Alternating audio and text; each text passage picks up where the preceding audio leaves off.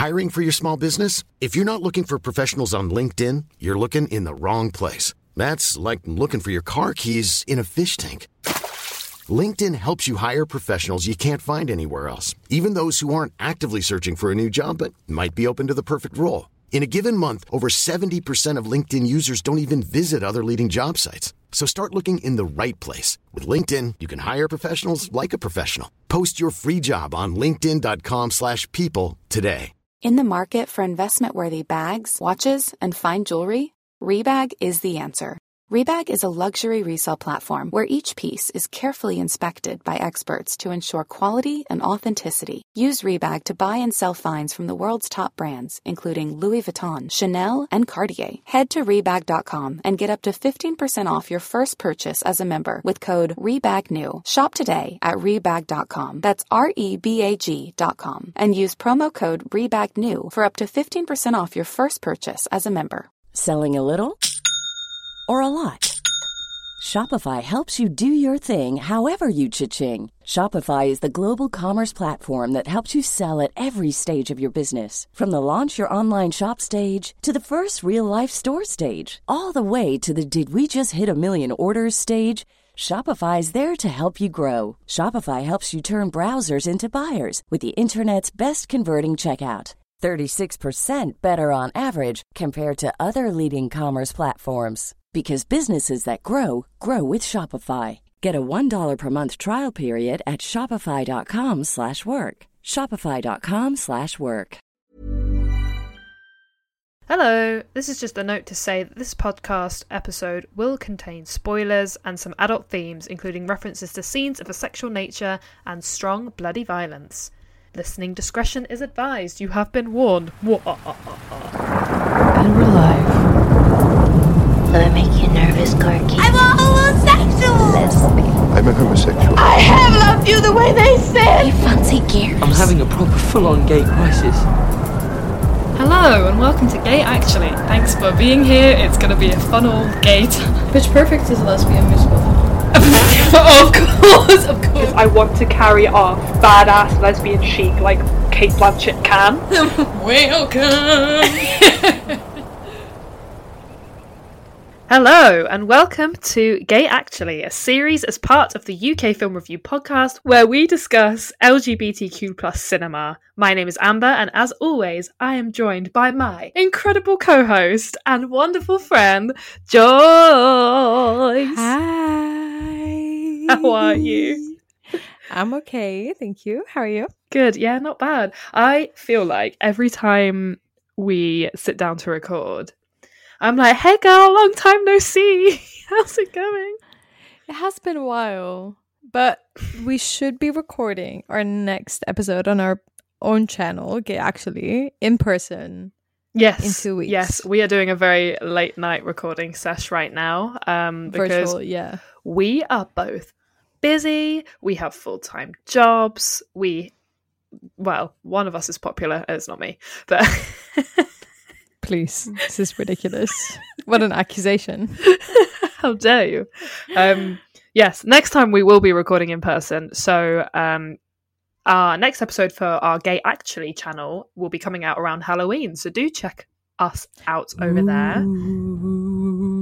Wow. Was that a good ghost? That's almost as good as the pathetic fallacy from the intro of this episode. I'm so excited to hear the intro. And also, we also do collabs with other podcasts. If you're listening to this, we did an episode with Queer Girl Film Club. If you've come from there, welcome. Hello. We're very, very happy to have you. If you are one of our listeners, also hello. Good to see you again. Please check out Queer Girl Film Club, as we did an episode on San Junipero from Black Mirror, which again kind of fits in with the Halloweeny spoopy theme. Yeah, it's very eerie. Yeah, pretty intense. What would happen if you were uploaded to the cloud after you died? All of these questions are talked about on the episode, and the lads over there are lovely, lovely people. We had such a blast filming with them. filming with them. Maybe next time. We had a blast recording with them in Manchester, which feels like a lifetime ago now. It really does. It's been 2 months. It was 2 months ago. That Airbnb we stayed in was straight out of a Halloween film. Oh yeah, that was a horror film right there. And we did get half our money back, so thanking you.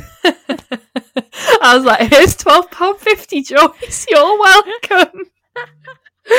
Sponsored by Airbnb. It's not. It's definitely not. Airbnb, if you're listening, sorry. The one and only time in my life I was a Karen.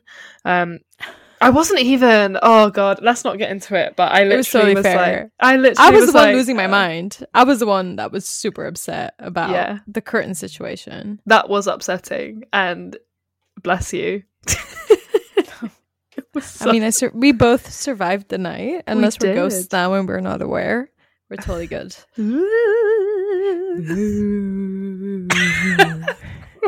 This is Halloween. This is Halloween. Monster Mash. Oh my God. Oh, anyway, Joyce, for this, I mean, this is coming out before Halloween, but in the spirit of Halloween, Joyce, what are we going to be talking about this episode? We're going to talk about something really interesting, kind of the eerie, macabre. We're going to talk about some films, mainly one film that is a bit, how would you even describe it? We're going to talk about cruising today. Yes. So for those that don't know and aren't queer history nerds like myself, Cruising is a film that came out in 1980. It stars Al Pacino in a rogue twist of events, playing an undercover cop. He's basically trying to find a murderer who keeps killing gay people in the underground parts of the meatpacking district or the West Village in the States. Or in Wikipedia's words, keeps slaying homosexuals. Yes, Al Pacino slaying homosexuals in 1980. To answer your question, this film I would describe as bizarre, but I don't mean that in a negative way. Intriguing might be a better word. Ambiguous also might be another word. Basically, I'm not really sure where I land on it. It was directed by William Friedkin, who also did The Exorcist. So again, with the Halloween theme, The Exorcist is arguably one of the most famous horror films in the world.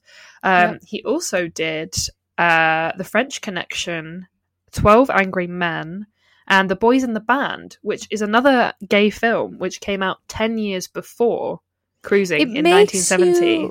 Makes you think about William Friedkin, right? Did you have the same... What do you mean? Thoughts? Because I'm like, if I were to direct movies, would I direct a straight movie? No, I wouldn't, because I'm gay. So why would you direct 2 gay movies if you're straight? Ah, good point. I'm just putting it out Has there. anyone read his Wikipedia page? Because I have not. Well, let's look at it right now. William Friedkin, my guy. So, The Boys in the Band is, in queer cinema, one of the most celebrated queer films that represents gay culture in the 70s. It came out in 1970 when things for queer people, laws and restrictions were starting to get a bit relaxed, but not quite. People are trying to figure out who they are in this new landscape. So it's a really powerful, groundbreaking film. And then 10 years later, he directs Cruising, which is a really dark, seedy, negative depiction of homosexual life right before the AIDS epidemic. And with kind of 10 years after this moment where it's like, ooh, maybe it's kind of maybe getting a little bit more positive. And then Cruising just comes along and is like, F you. Yeah, no, honestly, when I read the description on Wikipedia, I was like, this is going to be bad. Yeah. I've Because seen it it. And literally- it's in so Yeah. many documentaries, like That's being it. like, And ew.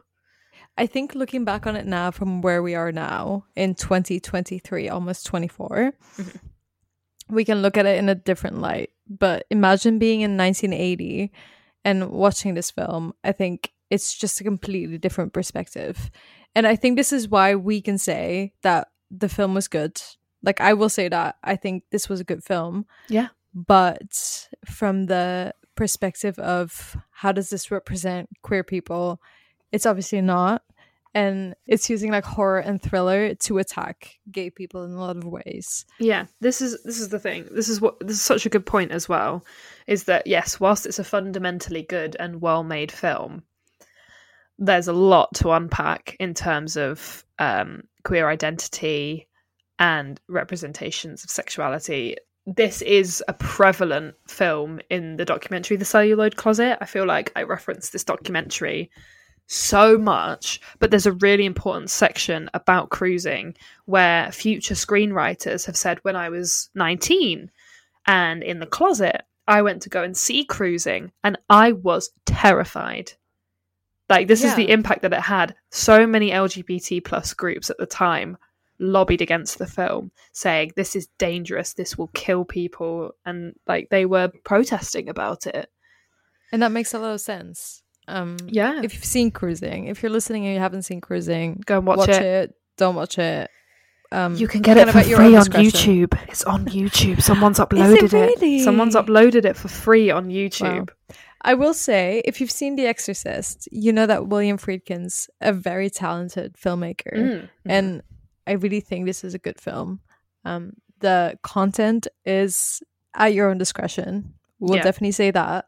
Yeah. I think now we can look at it with a lens of this is interesting. Yeah. And there's definitely something there that we can explore about. We'll talk about this later, about homophobia towards yourself, stuff like that. Yeah, but definitely. If we put this in context of the times, and especially if we think about like New York during that time, super damaging. And this is, we can all acknowledge that. This is it. And this is right on the brink of the first AIDS cases in New York. Like, this comes out at a really scary moment for queer people. Yeah, so AIDS in New York started being documented mid to late 1970s, actually. Damn. But in December 1980, the first death of AIDS appears in New York. See, there you go. The year that the film came out. Yeah, there you go. So this is a really, really scary time. Yeah. But anyway, let's get into it. Would you like to do I kind of did a little summary, but would you like to kind of jump into the beginning of the film? I find this is one of those films where I find it really difficult to give a synopsis because it's confusing. Yeah.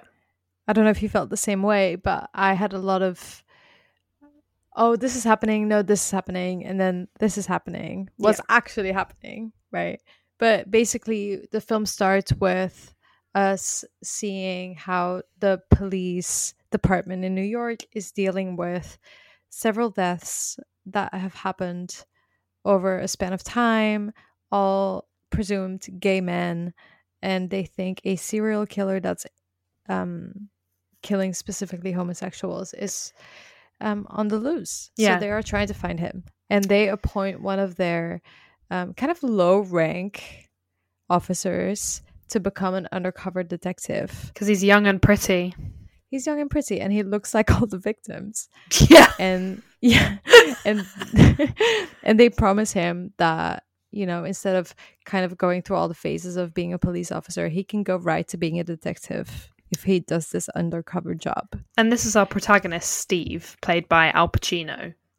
Yep. And the thing is with the murders of the gay victims, it's not just gay men, but it's gay men in very specific BDSM, S&M communities where, like, specific sex clubs in the meatpacking district or the West Village, and they're basically lured out of these clubs with the promise of fun time, and then they get murdered afterwards.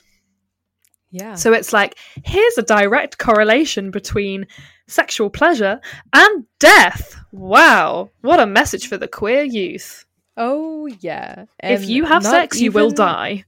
Yes. And it's not even a message. It's literally shown. Yeah. There's a direct parallel between, this is super early on in the film, direct parallel between a murder and a sexual act. Like, it's the same thing is happening, but it's just a knife instead of, something else. Oh. So it's very clear what this is about.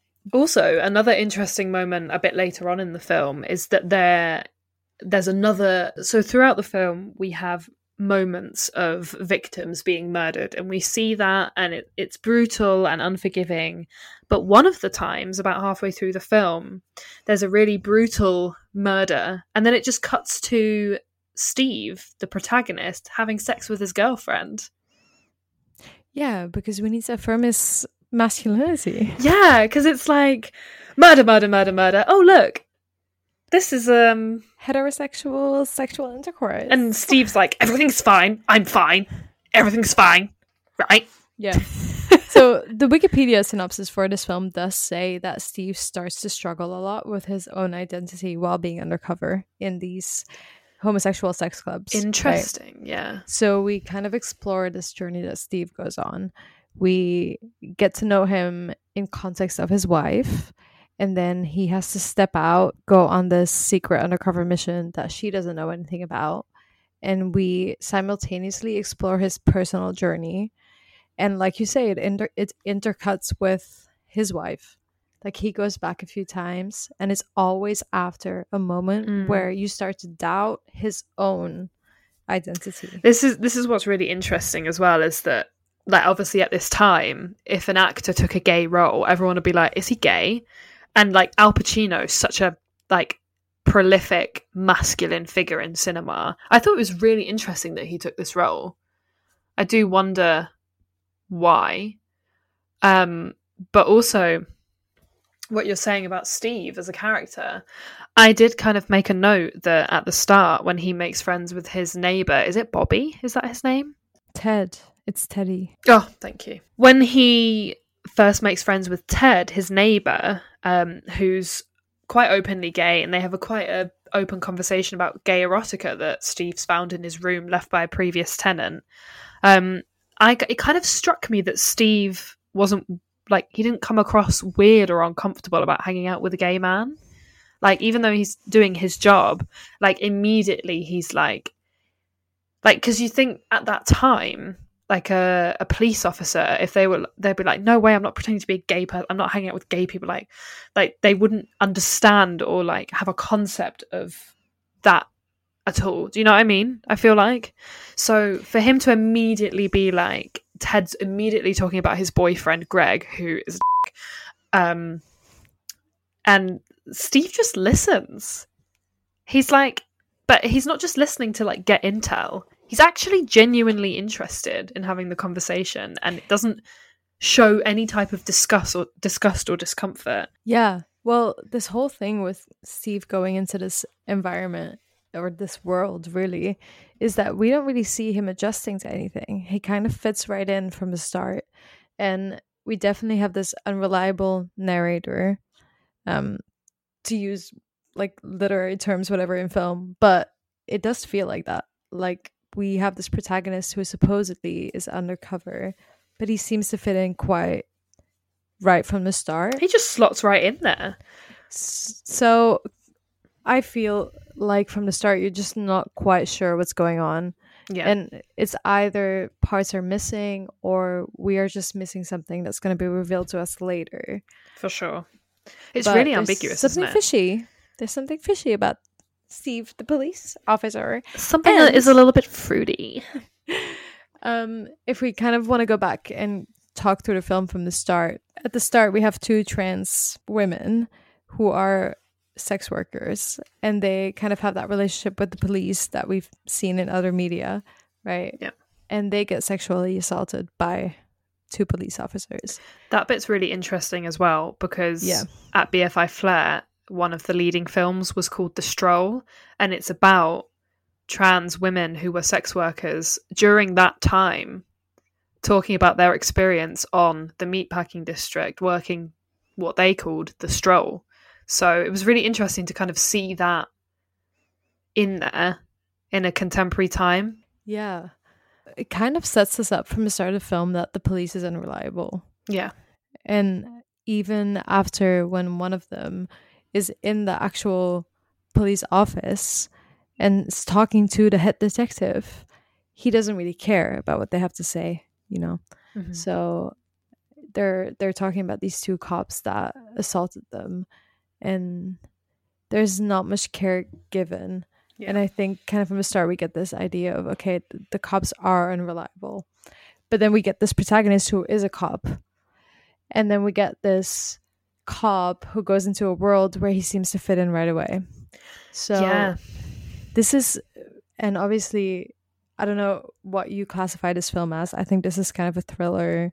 I don't know if it's quite horror, but it's definitely dark. Yeah, I'd say thriller for sure.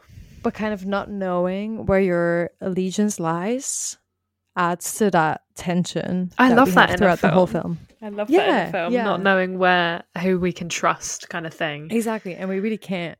And it's established from the start. Yeah. And even if you acknowledge it or not, because maybe we might be predisposed to trust authority, police, whether you do or not, it doesn't really matter. We are kind of in society told to, right? So we should trust the police, but then you kind of from the start get that we shouldn't, and then we get this protagonist and we're not sure, and it's all very confusing. So as a audience member, you're kind of distanced from the start. That's a very interesting point, and especially a queer audience member as well, knowing how police institutions have treated our communities in the past and still in the present.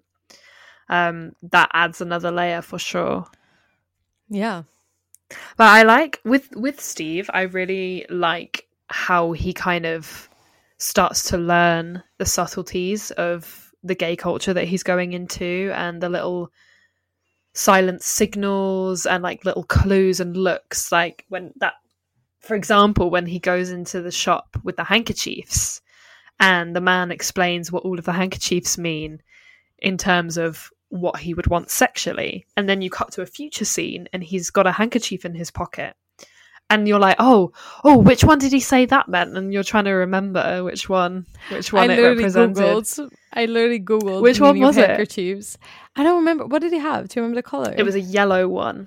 Let's look it up. Okay. But I can't remember what. I was just like, oh, okay, we're doing this. But it really reminded me of that Oscar Wilde-esque thing where it's like, if you gave someone a green carnation, or if you displayed a green carnation, it meant you were fruity. And like lesbians with violets as well. It was kind of like an interesting contemporary representation of that. Okay, so yellow here. This is you're gonna have to cut this out. Yellow means. Oh, yeah. Okay. Well, I mean, in context of this being like a BDSM, underground scene, which we do notice from the start, and I will say we notice from the start now where we are now looking at this film. But I really do wonder, because there's no other context of homosexual communities at that time, but the BDSM community in this film. I wonder that for people that weren't aware of this kind of community, if this is how they saw homosexuals exclusively. Because it's not, of course. Obviously. Yeah, and this is one of those things about this film that is really problematic and bad, especially at the time where it came out, is that the only homosexual representation you get is hardcore BDSM underground clubs. Well, this was the thing. It was one of the mainstream gay films of its time, or like it was one of the mainstream films that represented gay life, but it only represents a part of gay life. Yes, obviously, some queer people like that kind of thing. Totally cool. Be safe and all that jazz. Don't murder anyone. But like, you make such a good point watching that, and also being a young gay person in the closet watching that and being like, I don't like this. Like, is this what I have to do to be happy. Yeah, It's like, yeah. oh God. And you're seeing, Steve for the first time is seeing all of these gay sex acts in person that he may have not been exposed to before, and he's just watching. It's like very voyeuristic in the way that the camera watches. The whole thing about just BDSM in general, how it's represented in film, is always kind of in a dark sense. Can you think of another example? Well, we just had this collaboration with Queer Girl Film Club about San Junipero, for example. The BDSM section in that was yes. Oh my God, yes, of course. I completely forgotten about that. There's so many. BDSM is always badly represented. Yeah, always something scary and seedy. But actually, exactly. You know, it doesn't have to be that. Like you know, I mean, I don't know anything, but you know, when it's consensual, when it's in a safe environment, what's the big deal? Also, it's not just in queer communities; it's in straight communities too. But it almost seems easy to associate it, especially at that time, with queer communities because it alienates them even more. Yeah, right? deviance. That's the word homophobes like to use, deviance. Yeah. And what would the excitement be if you were slaying homosexual men who are in a family unit? Slay. Slay. In a family unit, living normal lives. Yeah. And having vanilla sex lives. Like, yeah. What's fun about that, right? And obviously, I don't agree with that. The whole point is this is a film that's meant to be provocative. Yeah. It is meant to elicit some dark feelings. Mm-hmm. And it does. And this is why we're talking about this month specifically. But in light of the time it was made in, it is scary to just see one facet of homosexual community or existence or life. That was probably the only mainstream example that lots of people saw, because it's Al Pacino. You go and see an Al Pacino film, right, and then you're like, why is he watching men do these things? I know. And it's quite explicit. Did you find as well that it was quite... I found it was very explicit. Yeah, basically everything. They don't hold back. I have put a content warning at the start of this episode because watch this film at your own discretion.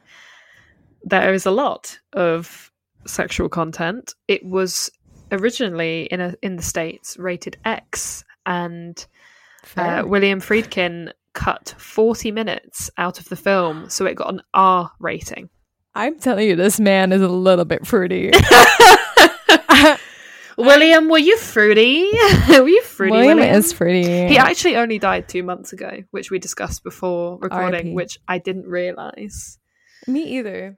I mean, listen, I'm a big fan of The Exorcist and 12 Angry Men. Yeah. So, R.I.P. William Friedkin. And he's a really good filmmaker. Yeah, he really is. Yeah. I felt like, speaking of the filmmaking, I really was intrigued with where the camera was going. I like to pay attention to what the camera's doing, because it can tell us so much, right? Like, film theories coming back. I felt like the camera was the killer. The camera gave us the perspective of the killer the whole time.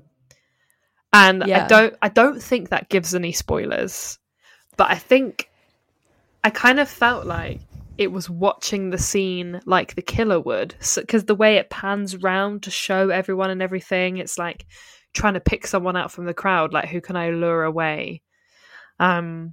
And then when the killing happens, the camera follows what happens to the victim. So it felt really aggressive, but also really foreboding and eerie. When the camera's panning around, you're like, oh, it's like classic thriller, like what's going to come popping out at me.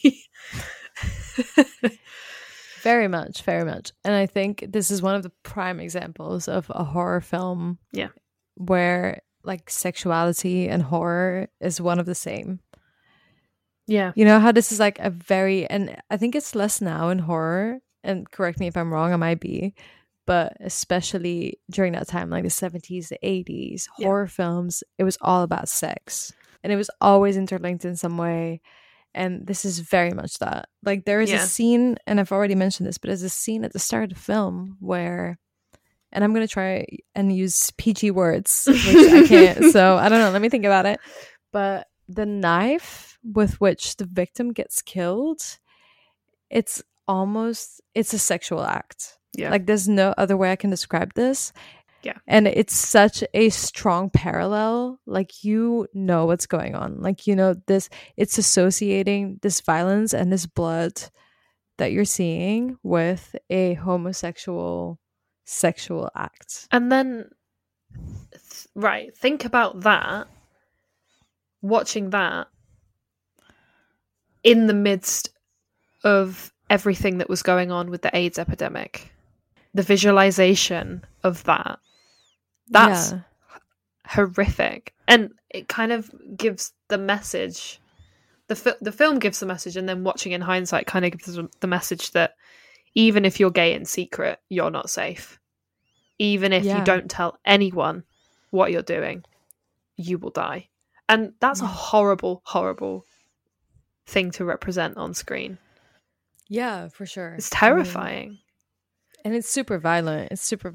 And there's kind of no nuance to it. It's very much, this is what it represents. There's violence and there's sex, and it's the same thing. Yeah, and then police brutality is tied into that as well. That whole scene with Skip being like, so there was a character called Skip who Steve basically thinks is the murderer, so he gets brought into the jail and basically gets beaten up in prison. And Steve says to his superior, if I knew that you were going to beat him up just for being gay, I wouldn't have brought him in. I don't agree with that. And that was a really interesting thing to throw in, I thought, kind of on the flip side. Yeah. In the market for investment-worthy bags, watches, and fine jewelry, Rebag is the answer. Rebag is a luxury resale platform where each piece is carefully inspected by experts to ensure quality and authenticity. Use Rebag to buy and sell finds from the world's top brands, including Louis Vuitton, Chanel, and Cartier. Head to Rebag.com and get up to 15% off your first purchase as a member with code REBAGNEW. Shop today at Rebag.com. That's REBAG.com. And use promo code REBAGNEW for up to 15% off your first purchase as a member.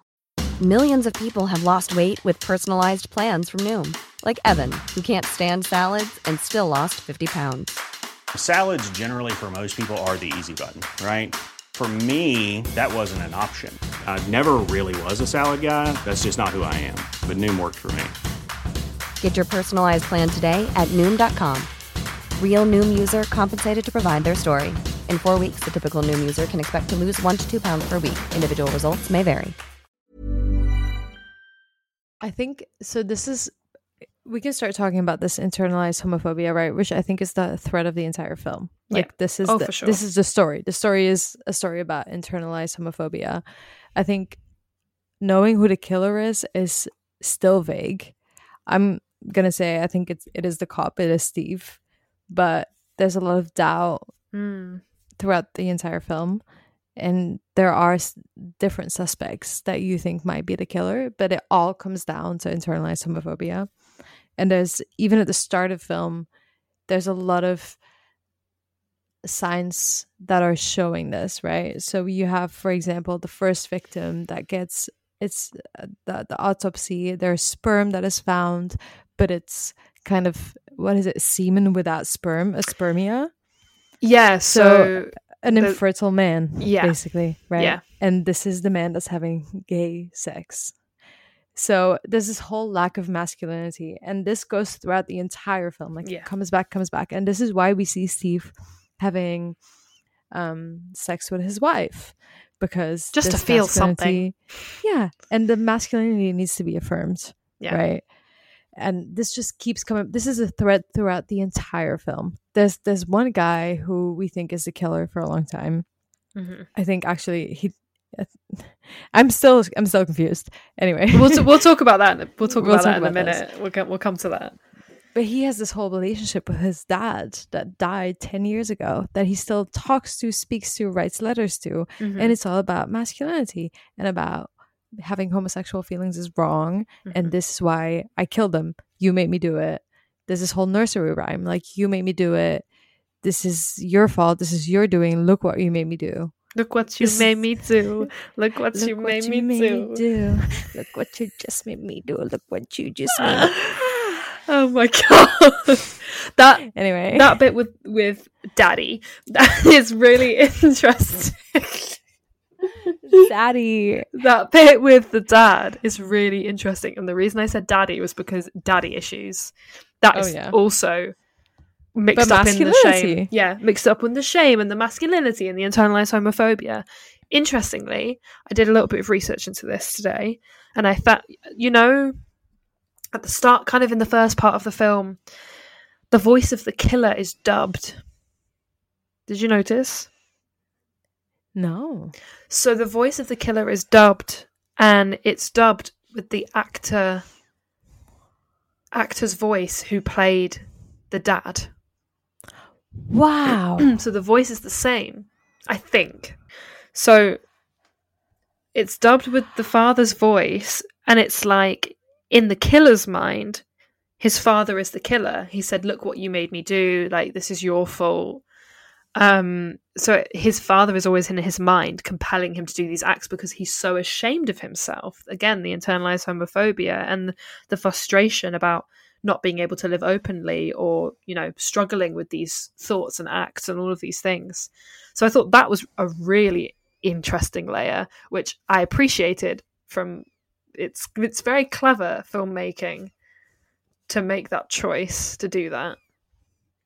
That is super interesting, and it's actually giving me a new perspective on who the killer is. Like I said, I'm still figuring this out. Yeah, because you I don't mean, you might have changed your mind now, but you said that you think Steve is the killer.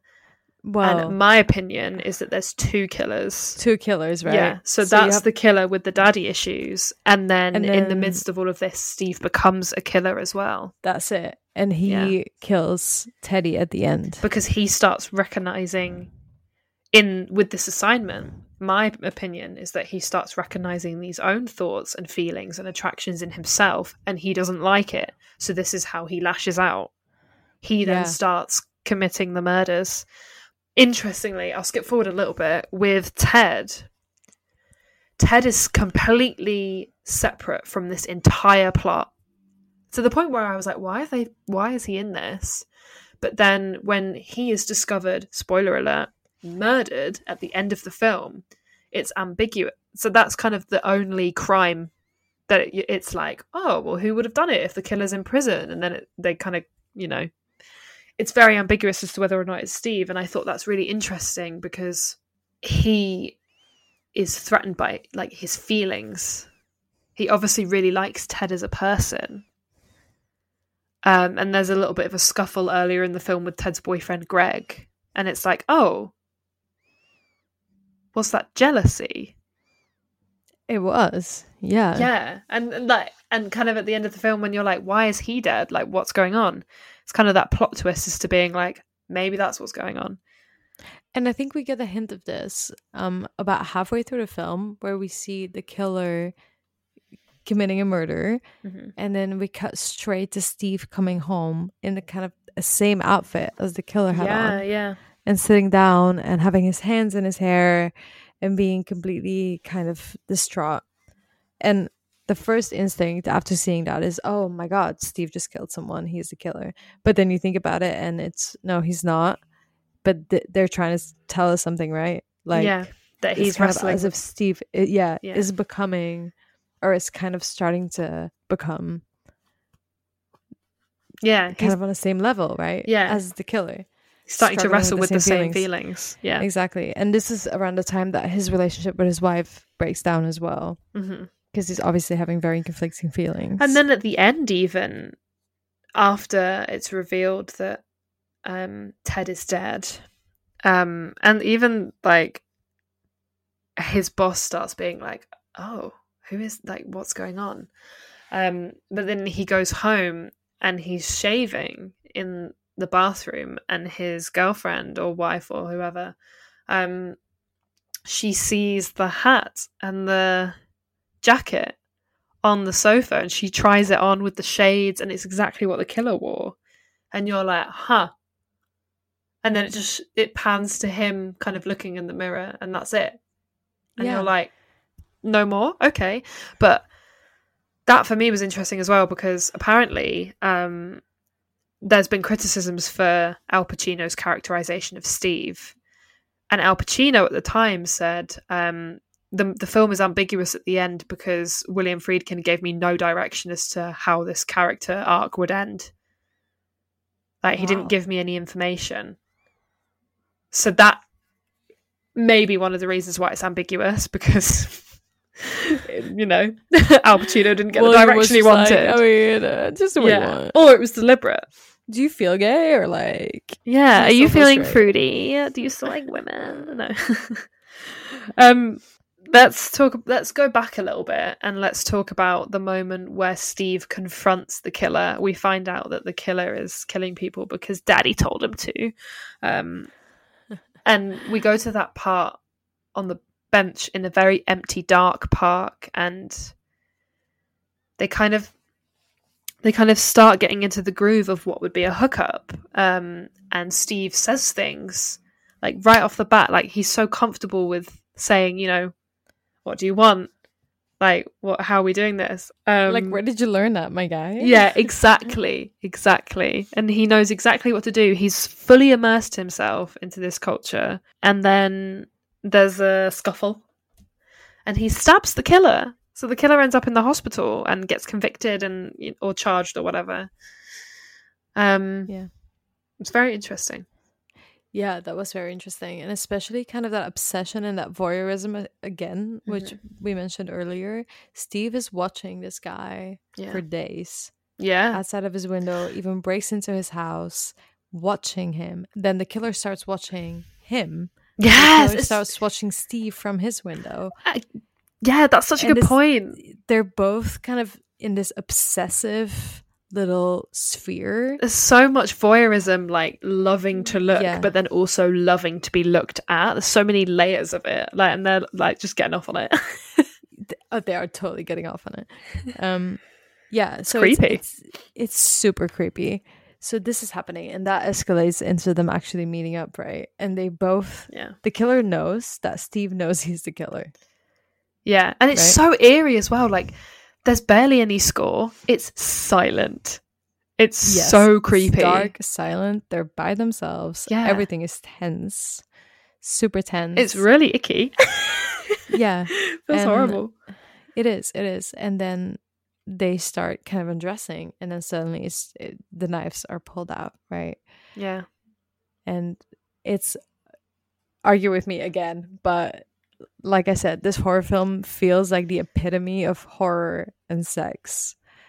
And this scene is kind of like a climax of that as well, because they both try to stab each other. Steve just gets there first. Yeah. Right. But the knife, as established at the start of the film, is kind of a phallic object in this film. Is it like they're fighting for dominance? This is a case study of like Freud. Oh, 100%. I would love to read so much more criticism and film theory on cruising. I'm sure there's plenty. And I think William Friedkin, just in general, he's I don't know if he's a religious man, but his films definitely carry a lot of religious imagery, fear, like you say. There's a lot there. So, I mean, if you've seen The Exorcist, you know this, but also in Cruising, it's very much present, even if it's not explicitly mentioned that much. The killer, for example, is a religious man. We do find this out. This is explicitly mentioned. But yeah, there's a lot of it. And it's kind of that other dark side of it. Like, what is the opposite of being religiously correct, right? Yeah. And then we get the dark sexual side. deviance. This is the dark side.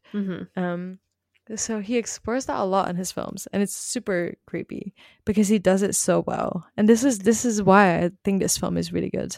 Aside from what we talked about, the themes being a bit super problematic for the time, it's just done so well. Yeah. It sneaks up on you. All of those things, they sneak up on you, and then all of a sudden you're like, oh, this is what I'm watching. I see. And like you could look at this in so many different, like you could look at this with so many different perspectives. Yeah, for sure. I'd Like love to be a straight person. Well, I'd not love to be a straight person. That's not what I mean. But I'd like to. What I meant to say is, I'd love to watch it from a straight person's perspective and see what they take from it.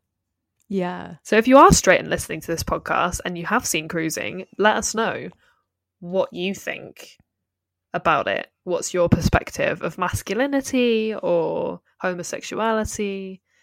How does that sit with you? Because I'm really intrigued, actually, kind of how different people read this film. For sure. And the ambiguity of it as well. The ambiguity, the symbolism, like, again, the knife. Like, the knife is such an important part of this. Just what, even, they have a whole talk about which knife it is, what it's used for, you know, what you can do with the knife. You need to be powerful. There's a whole scene where the police is talking about if the knife could cut through bones, for example. The first victim that is discovered is disembodied, right? Yeah. So they're talking about if the knife could actually cut through bones. And the officer is saying, yes, if you're strong enough, but you need to be really strong. So masculinity, using the knife, it all means so many different things. That was an interesting thing about the body parts at the beginning, because they're found in the water on a boat, and then at the end of the film, the last shot is of a boat on the water. And I wondered what you thought of that, because I was like, oh, it's a full circle moment, but I'm not quite sure what it means. I think it's because we go from one killer to the other killer. Like, kind of, this person has stopped their killing spree, but now this new person has gone into the same routine. Oh, interesting. Like, because that's what we're talking about, right? Like, the officer Steve, we think he killed the last person. Yeah. We see him kind of progressing into this mindset of the killer. Yeah. So, which is sad, because him and Ted were friends, so if he did kill him, it's like, literally why? He killed him because he couldn't have him. Oh, classic.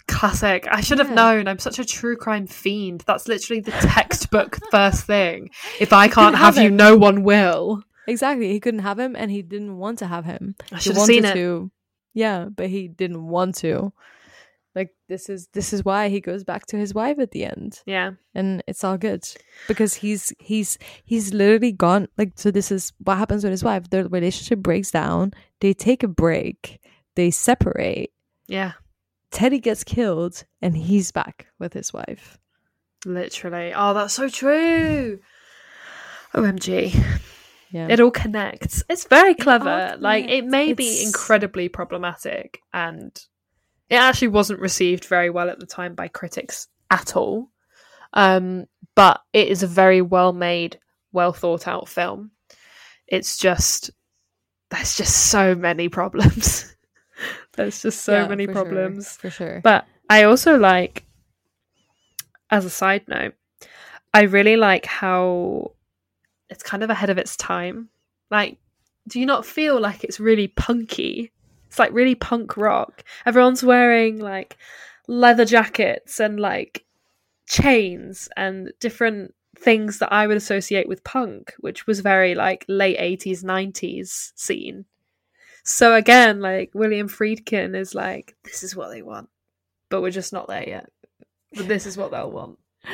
Yeah, we need to do a case study into this man. Yeah. He was married 4 times to 4 different women. That sounds gay to me. Yeah, right? I am looking on his Wikipedia page to see if he is. It's interesting. He definitely had an interest in, I think, into definitely an interest into, and masculinity, definitely. And then obviously, you know, being gay, there's lots of masculinity stuff within that, I suppose. Yeah. I'm just having a look. There's nothing about being gay. No. Not that we know of. But it does say Friedkin was raised Jewish, but called himself an agnostic later in life, although he said he strongly believed in the teachings of Jesus Christ. Not surprising. So there's a lot to unpack there. Raised Jewish, agnostic, but also believes in Jesus Christ. Yeah. So there's a lot of, again, religious conflict, sure. maybe. Did you ever see the alternative cover for The Exorcist that was just a cross? Like the cross. I think so, yeah. So when I was a kid, my dad had the film on DVD or on VHS. I literally don't remember. I was really young. And I remember my mom always saying when my dad was watching The Exorcist, I was not allowed to go into the living room. But one time I saw the DVD cover, and this is just burned into my memory because it was the cross and it was terrifying. And I didn't even grow up religious, but I remember this image so vividly, and them telling me that it was the film The Exorcist. And then when I watched it for the first time when I was like 19 or however old I was, wow, okay. I was like, oh, what does this cross have to do with anything? But listen, this man, it makes a lot more sense now. Yeah, for sure. Because I've seen The Exorcist a million times now. I really love The Exorcist, and yeah, it's very good. I think the religious themes are so interesting. But then you watch this film, and it's not quite horror, but it's definitely not horror. It's a very standout thriller, I think. Like, because obviously The Exorcist kind of changed the direction of horror in some ways. Yeah, because it was like, was it not one of the first new Hollywood horror films? Yeah. Alongside Rosemary's Baby, maybe. Mm-hmm. You know? Yeah, sure. Like, this was big. And you get something so unique, like Cruising after that. I just can't get over that it came out at such a heightened moment. And this is maybe the big problem with this film. It ages and why it was badly. Yeah. Yeah, well, I don't know if it aged badly because looking at it now, we can watch it, right? And it doesn't feel as rough as other films we've watched. But I think, obviously, we have that hindsight of being younger and, you know, we are both lucky in our lives is that we've not experienced as much discrimination. But, like, older queer people or people that have experienced that would watch that film and find that very offensive. And aren't perhaps able to look at it objectively like we can. But is the offensive part the film only including the BDSM community, or is it the actual crimes that are happening against the queer people in the film? Because both are clearly problematic. Yeah, I think the limit of representation, I think this is the biggest problem. It's almost saying that this is what gay people are. I agree. I think it's both. I think because of how mainstream the film was when it was released, like it was a mainstream film. It was released into the mainstream, and that would have been what the mainstream audience, quote unquote, would have thought of gay people because of that film. It would have shown, like, that's the thing with queer cinema, is that it shows people what to think of gay people, but also it tells gay people what to think of themselves. Yeah. I mean, sexual deviance, like you said. Everything that this film encompasses is that. It tells queer people, sorry, I'm using those terms interchangeably, but I'm trying to be as obviously as inclusive as possible. But it tells queer people, you will die. Regardless of what crowd you're in, if you're gay, your life is in danger. And then it tells straight people, oh, don't worry, they'll be gone soon. Yeah. And scary. The interesting thing, though, that I found is that I didn't expect the killer to be, I'm going to say, gay himself, which I think we can agree on that he is. Yeah, I expected that, and annoyingly. It very much being about internalized homophobia. It's not even like an outside crime. And it makes me think of this thing that we've talked about before, but if you're homophobic, you're probably gay. Yeah, right? oh, yeah. And this is literally that. You're either an asshole or you're gay. Right. Those are the only two homophobes. Because why else would you care? Yeah. Why else do you care what gay people do? Exactly. Right? There's a little bit in there. It's just crying to come out. So then it's kind of wondering, like, how do you reclaim that masculinity back that you think you lost because you're gay? Yeah. Right? which this entire film talks about. Is it by killing gay people that give you sexual pleasure first? Is it by changing that sexual pleasure into murder, which we also see in this film? Yeah. Like, what do you actually do with it? And the film doesn't give it any resolution or any solution. And I get that the film is a horror film and, you know, it's not supposed to end in a happy way, but there's no resolution. So imagine if you're watching this in 1980 and you are struggling with gay thoughts and you think you might be gay. Yeah. And you see this.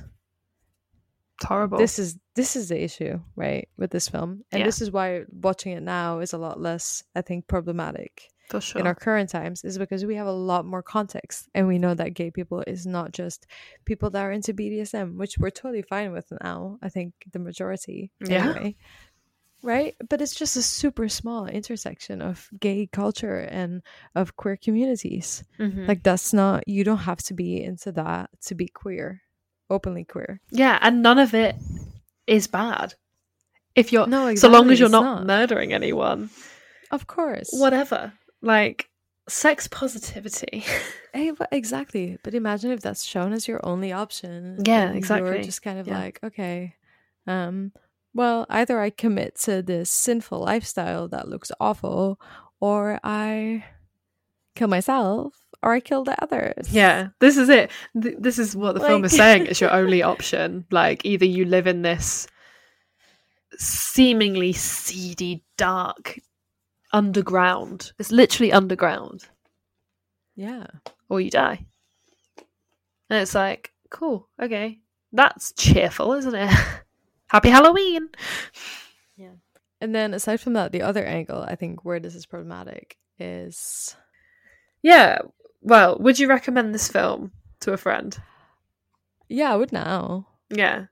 I think it's a good film. I really think so. Yeah. I think now where we can look at it from the perspective that we live in now, yeah, for sure. It's really thought-provoking. I think when I finished watching it, I was like, I went in knowing its reputation and I didn't like it, but I did. Yeah. And I'm still wrestling with that, I think. I didn't expect to enjoy it. I think the other side of this film is how it shows or exploits gay people for pleasure and for horror and kind of violence. And trans people too. Trans people, queer people, just the queer community. Because the entire film, it's very isolated. We don't get much width in the film. Like, it's very much the underground queer community and like the police. Right? Those are the only two areas we really get to see. But it exploits gay people very much. Yeah. For violence, for sex, for all of that. And I think this is the other problematic side of the film. And there's a lot of films that came out of this time period that exploited minority groups. We know this. Yeah. Whether it's race related or religion related or sexuality. And I think looking at this now from where we are now, it's a lot easier to digest and kind of place into a box of, okay, this is exploitation, but we can look at it now. Yeah. But I think that is just a really problematic thing when it was happening at the time, for sure. Like, this is exploiting the gay community because that community did actually exist. I don't know. It's a really interesting one. I think it's good for what it is. I think it's a good horror film, a good thriller. I would probably classify it as a thriller. Yep. I think it's really good. I think he's an excellent filmmaker. Oh, so William good. Friedkin. Obviously, I think it's a very privileged position where we are now, where we can look back on this and look at it as a kind of what we talked about last time. You know, it's frozen in time. It's a time capsule of that time period and of the problematic views that people had on queer communities in that time period.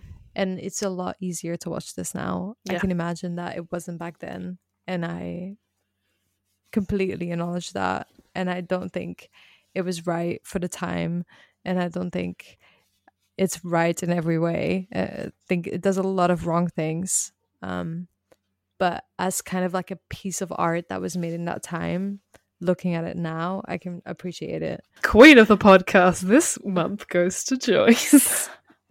Oh, please. It's 11 p.m. On that note, thank you so much, everyone, for listening to this episode of Gay Actually as part of the UK Film Review podcast. If you like this episode, we do episodes on this podcast on the third Thursday of every month, so make sure you tune in. We are around.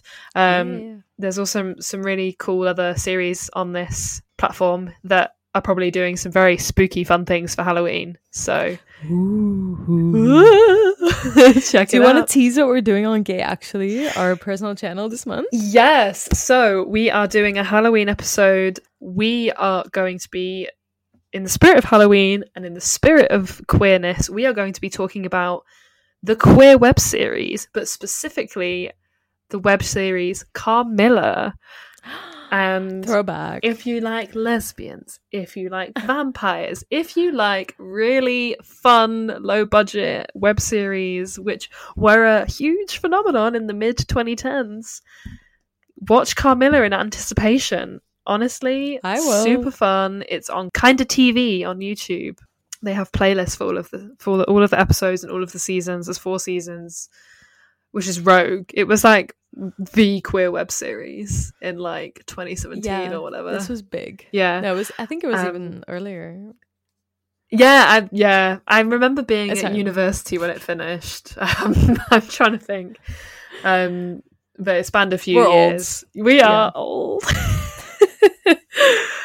We are adolescent queers now. We're not baby queers anymore. But anyway, that episode will be up soon. We've also, as I said, just done our last episode was a collaboration with Queer Girl Film Club, where we talked about lesbian film tropes. We've also done a collab on their own channel. You should check them out. They're very fun. If you would like to find more of us off of Spotify and our 2 platforms, we are also on Instagram at Gay Actually Podcast, and we also have an email address, gayactuallyuk@gmail.com. Send us emails, please. I love it. I actually haven't checked the inbox in a while, so I should probably do that. But rest assured, I am there. I am watching. Tell us what episodes you want, because this is the kind of stuff I want in the email inbox. Yes, tell us what you want to listen to, please. Yeah. Tell us what to watch. We cover films on UK Film Review, but on our Gay Actually platform on Spotify, we don't just cover films, we cover TV, we cover culture, we cover web series. Jinx. Yeah, so let us know. Thank you so much, Joyce, as always, for chatting about gay shit with me. Oh, it's my absolute pleasure every single time. Stop it.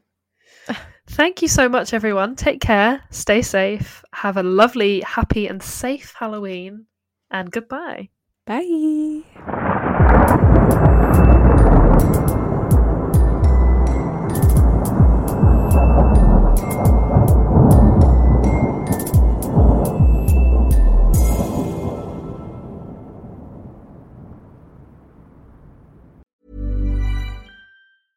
Selling a little or a lot? Shopify helps you do your thing however you cha-ching. Shopify is the global commerce platform that helps you sell at every stage of your business. From the launch your online shop stage to the first real-life store stage, all the way to the did we just hit a million orders stage. Shopify is there to help you grow. Shopify helps you turn browsers into buyers with the internet's best converting checkout. 36% better on average compared to other leading commerce platforms. Because businesses that grow, grow with Shopify. Get a $1 per month trial period at shopify.com/work. Shopify.com/work. How would you like to look 5 years younger? In a clinical study, people that had volume added with Juvederm Voluma XC in the cheeks perceived themselves as looking 5 years younger at 6 months after treatment. Look younger, feel like you. Add volume for lift and contour in the cheeks with Juvederm Voluma XC. Reverse signs of aging by adding volume to smooth laugh lines with Juvederm Volure XC. For important safety information and to find a licensed specialist, visit Juvederm.com. That's JUVEDERM.com. Not for people with severe allergic reactions, allergies to lidocaine, or the proteins used in Juvederm. Common side effects include injection site redness, swelling, pain, tenderness, firmness, lumps, bumps, bruising, discoloration, or itching. There's a risk of unintentional injection into a blood vessel, which can cause vision abnormalities, blindness, stroke, temporary scabs, or scarring. Talk to a licensed specialist to find out if it's right for you. Planning for your next trip? Elevate your travel style with Quince. Quince has all the jet-setting essentials you'll want for your next getaway, like European linen, premium luggage options, buttery soft Italian leather bags, and so much more. And is all priced at 50 to 80% less than similar brands. Plus, Quince only works with factories that use safe and ethical manufacturing practices. Pack your bags with high-quality essentials you'll be wearing for vacations to come with Quince. Go to quince.com/pack for free shipping and 365-day returns.